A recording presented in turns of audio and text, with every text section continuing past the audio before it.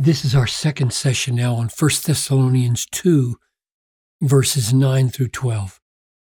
For you remember, brothers, our toil and hardship when we were there with you, working night and day so as not to burden any of you. We proclaimed to you the gospel of God. This is a great burden and lifting gospel. And so he wanted not to contradict the gospel by acting as though he could freely burden them. You are witnesses, and God also, how holy and righteous and blameless we became toward you who believe. Let's just stop right there. I want to focus on you are witnesses. And as he's going to say in verse 11, as you know, and we want to focus on holy, righteous, blameless. So, Father, as we get a glimpse into the way Paul argues here, the way he presents himself, what he appeals to try to persuade them to walk worthily of their calling, open our eyes to see what these mean, and would you work this holiness, this righteousness, and this blameless in us, this blamelessness in us, I pray. In Jesus' name, amen. You are witnesses to what you have seen in our lives. You know what kind of people we proved to be among you, and God also is our witness. We've seen that once before, back here in 2:5. We never came with words of flattery, as you know, nor with a pretext for greed. God is witness, so you know, and God knows. And that word pretext for greed is something you can't see on the inside. You can only see fruits of it. And so he feels inclined, I need to say, it's really true. God could see our hearts. I think it's the same thing here. You are witnesses, God also, how holy, righteous, and blameless we became. They could see fruits of holiness, fruits of righteousness, fruits of blamelessness, but were those traits coming from roots of authenticity? God could see that. God could see that.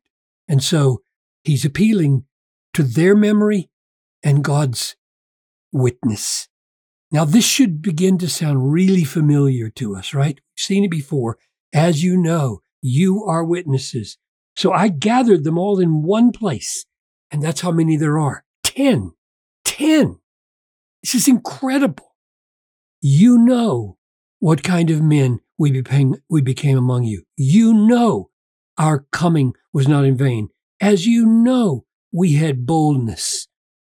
We never came with flattery. As you know, you are witnesses how holy and righteous and blameless we became. You know we became like a father. You know we were destined for these afflictions. You know we predicted our afflictions. You know what instructions we gave you. You know that the day of the Lord will come like a thief. Why in the world? And you might think, oh, doesn't he talk like that all the time in all of his letters? No, he doesn't. He doesn't say a single you know in Ephesians. He doesn't say a single you know in Colossians. He says one you know in Galatians. He says one you know in Philippians. This is off the charts. What is going on? So you need to watch for those kinds of repetitions and peculiar ways of writing in one letter different from another letter. So what would you say? I mean, you can see what my idea is here in the title. What would you say is the reason Paul is 10 times telling them what they already know about him from his visit to them? And here's my suggestion. Paul's appeal, these are all representations of Paul's appeal to the consistency of being away from them and being with them. So to see away from them. So for some reason, perhaps because he was only with them maybe 3 or 4 weeks, because it says in Acts that he testified on 3 synagogues before they ran him out of town. I'm sorry, 3 Sabbaths before they ran him out of town. And so maybe he's saying, you know me so little from a distance, but those 3 weeks were amazing weeks with you.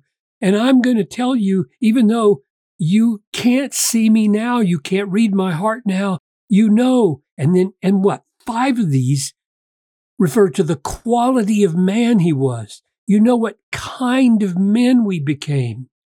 You know we had boldness. You know we didn't come with flattery.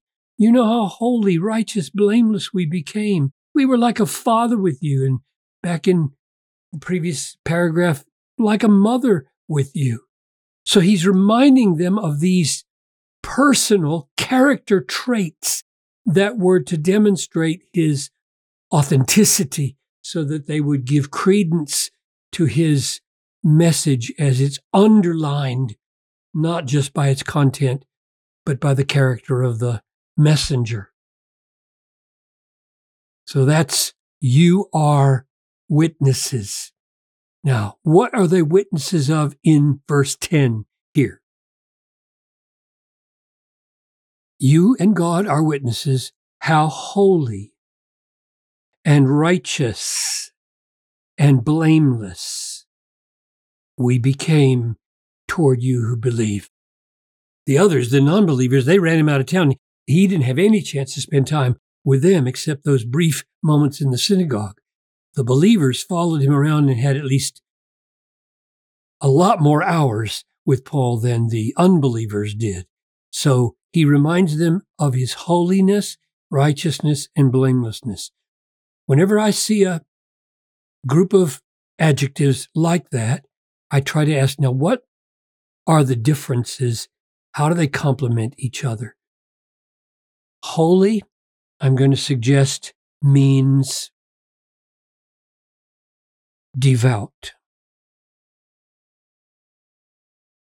It's not your ordinary hagios word group. It's hosios, devout, God-oriented. So this is a Godward word.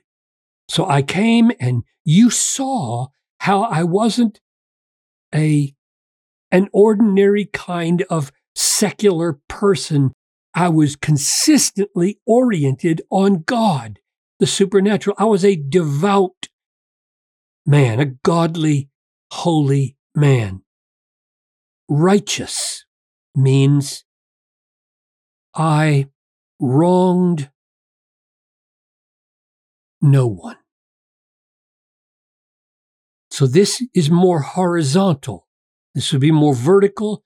With regard to God, I oriented on him. I depended on him. I looked to him. I prayed to him. I spoke about him. I was a holy man. And with regard to you and your community, I never wronged anybody. You know that. I never took advantage of you. In fact, I did everything I could not to burden any of you. I think that's the significance of righteous. Blameless, I think, means I gave outsiders no occasion to reproach me or the gospel. Blameless doesn't mean, as Paul uses it anywhere in the New Testament, blameless doesn't mean sinlessly perfect.